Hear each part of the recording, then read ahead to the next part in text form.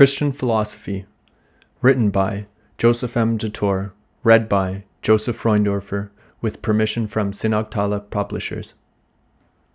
Foreword, written by the author, in Manila, Feast of Christ the King, 1979.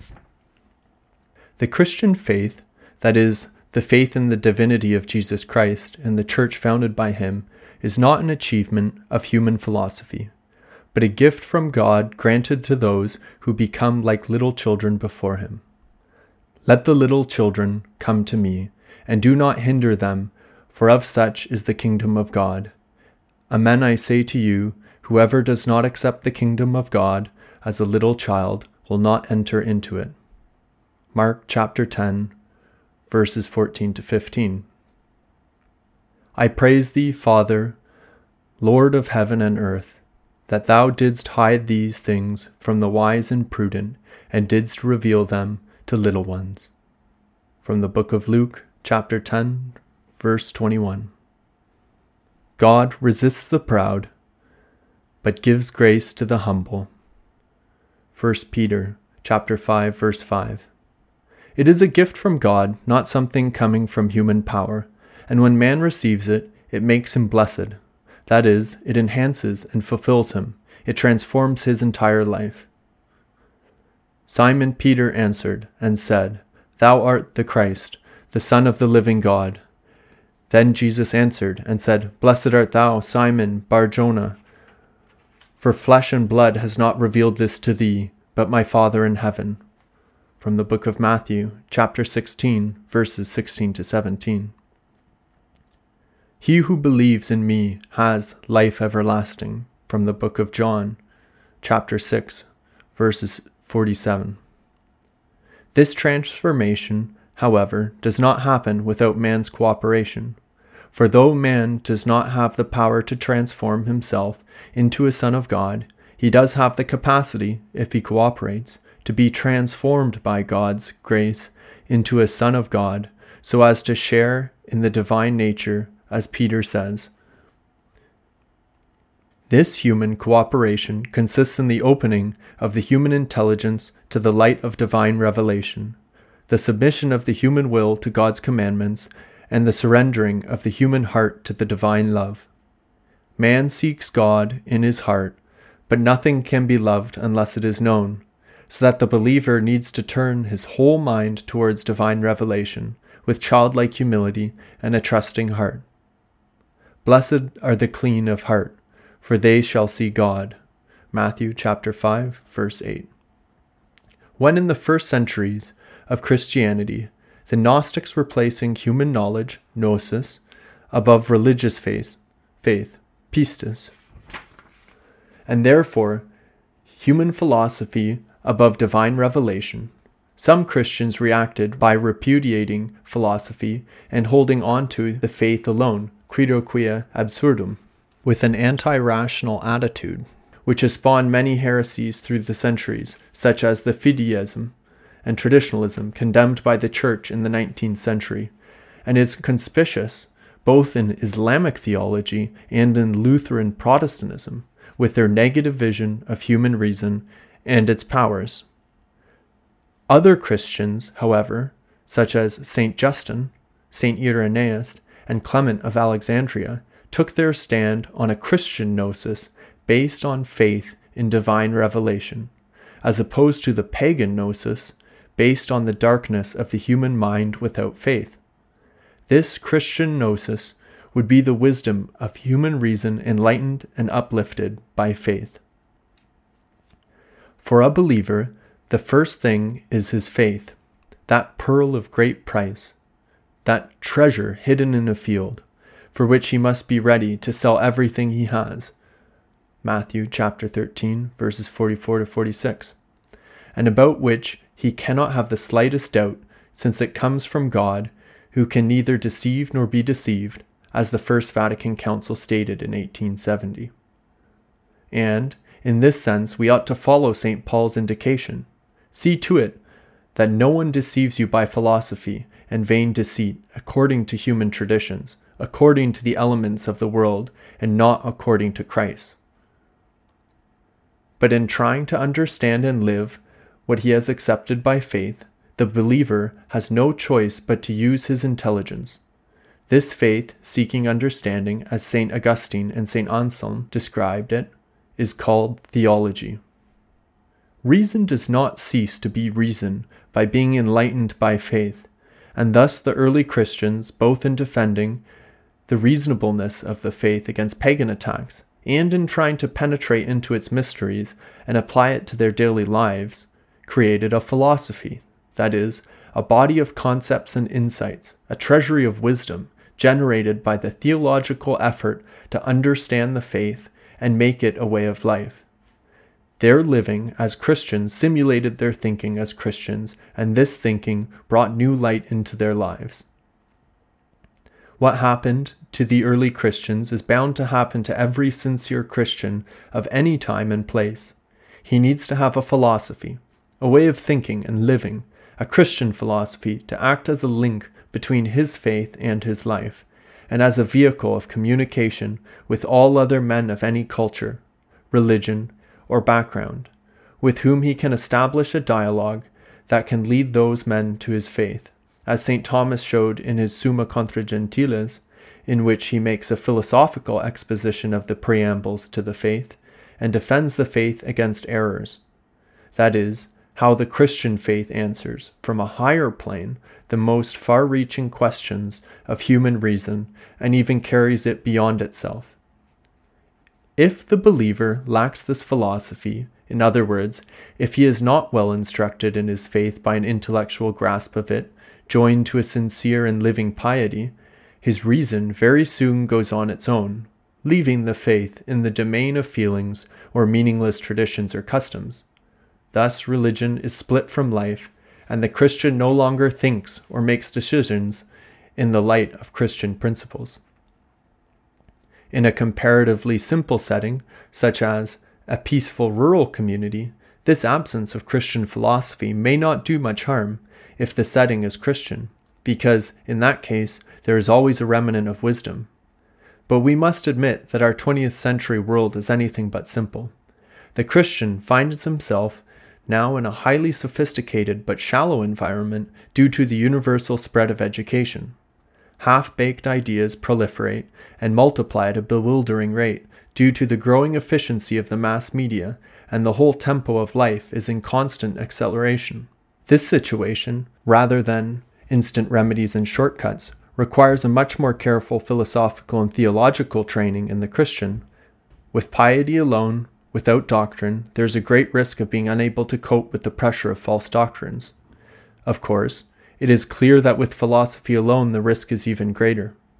The Christian must unify his life with the blend of piety and doctrine on the basis of a deep and childlike humility, whose chief expression should be the desire to learn. If you abide in my word, you shall be my disciples, indeed, and you shall know the truth, and the truth shall make you free.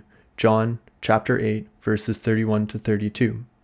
It would be difficult to put the need for this unity of life in the Christian better than the late Monsignor Escrivá de Balaguer, founder of Opus Dei, does in Christ is Passing By. A life of prayer and penance, together with an awareness of our divine affiliation, transforms us into Christians whose piety is truly deep. We become little children at the feet of God. Piety is the virtue of children, and if the child is to take refuge in the arms of his Father, he must be and know that he is small, needy. We are to be pious, then, as children, but not ignorant. In so far as possible, each of us should study the faith seriously, rigorously, all of which means theology. Ours should be the piety of children and the sure doctrine of theologians. Our desire to advance in theological knowledge and sound, firm Christian doctrine is sparked above all by the will to know and love God. It likewise stems from the concern of a faithful soul to attain the deepest meaning of the world, seen as coming from the hands of God. If the world has come from God, if he has created man in his image and likeness, and given him a spark of divine light, the task of our intellect should be to uncover the divine meaning embedded in all things by their nature, even if this can be attained only by dint of hard work. We can never be afraid of developing human knowledge, because all intellectual effort, if it is serious, is aimed at truth, and Christ had said, "I am the truth." The Christian must have a hunger to know. Everything from the most abstract knowledge to manual techniques can and should lead to God, for there is no human undertaking which cannot be sanctified, which cannot be an opportunity to sanctify ourselves and to cooperate with God in the sanctification of the people with whom we work. A century ago, on August 4th, 1879, Pope Leo XIII issued the encyclical Aeterni Patris, with this subtitle on the restoration in Catholic schools of Christian philosophy according to the mind of the angelic doctor St. Thomas Aquinas. Towards the close of his long pontificate in 1903, this same pontiff declared that he regarded that encyclical as his most important, since it laid the foundation for all his subsequent teachings on man, society, marriage, labor, and the state. In this encyclical, Leo XIII points out that reason is the guide of man and, therefore, if the understanding go wrong in anything, the will easily follows. Hence, it comes about that wicked opinions in the understanding flow into the human actions and make them bad. On the other hand, if the mind of man be healthy and strongly grounded in solid and true principles, it will assuredly be the source of great blessings, both as regards the good of individuals and as regards the common weal. We do not, indeed, attribute to human philosophy such force and authority as to judge it sufficient for the utter shutting out and uprooting of all errors. When the Christian religion was first established by the wondrous light of faith shed abroad, not in the persuasive words of human wisdom, but in showing of the Spirit and power, the whole world was restored to its primeval dignity. So also now, chiefly from the almighty power and help of God, we may hope that the darkness of error will be taken away from the minds of men, and that they will repent. But we must not despise or undervalue those natural helps which are given to man by the kindness and wisdom of God, who strongly and sweetly orders all things, and it stands to reason that a right use of philosophy is the greatest of these helps. For God did not give the light of reason in vain to the soul of man, nor does the superadded light of faith quench, or even lessen, the strength of understanding. Its effect is far from this. It perfects the understanding, gives it new strength, and makes it fit for greater works. The very nature of the providence of God himself, therefore, makes it needful for us to seek the safeguard in human knowledge when we strive to bring back the people to faith and salvation. Both extremes must be avoided, a fideism or a traditionalism that spurns reason, and a rationalism that puts reason above faith.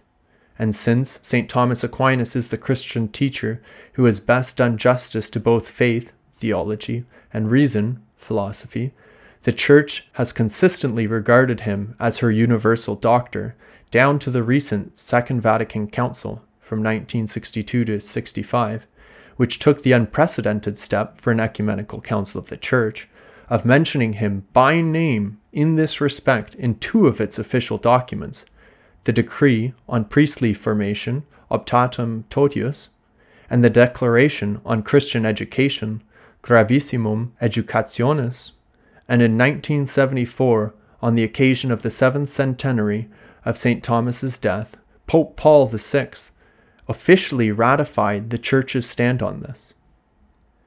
The present book aims to give an exposition of that Christian philosophy, so much needed by the Christian who wishes to let his faith guide and enrich his own life, and spread its light and warmth in this turbulent world. You are the light of the world. A city set on a mountain cannot be hidden. Neither do men light a lamp and put it under the measure, but upon the lampstand, so as to give light to all in the house. Even so, let your light shine before men, in order that they may see your good works and give glory to your Father in heaven. Matthew chapter 5, verses 14 to 16. I also wish to acknowledge my indebtedness to the late Etienne Gilson, a true disciple of St. Thomas Aquinas, for all his works in general, but in particular his enlightening elucidation of the meaning of Christian philosophy in his book, The Philosopher in Theology. May the present book, by a fitting centennial commemoration of the encyclical Aeterni Patris, by providing a glimpse of that Christian wisdom that our era needs, in the words of the Second Vatican Council in Gaudium et Spes, more than bygone ages, if the discoveries made by man are to be further humanized, for the future of the world stands in peril unless wiser men are forthcoming.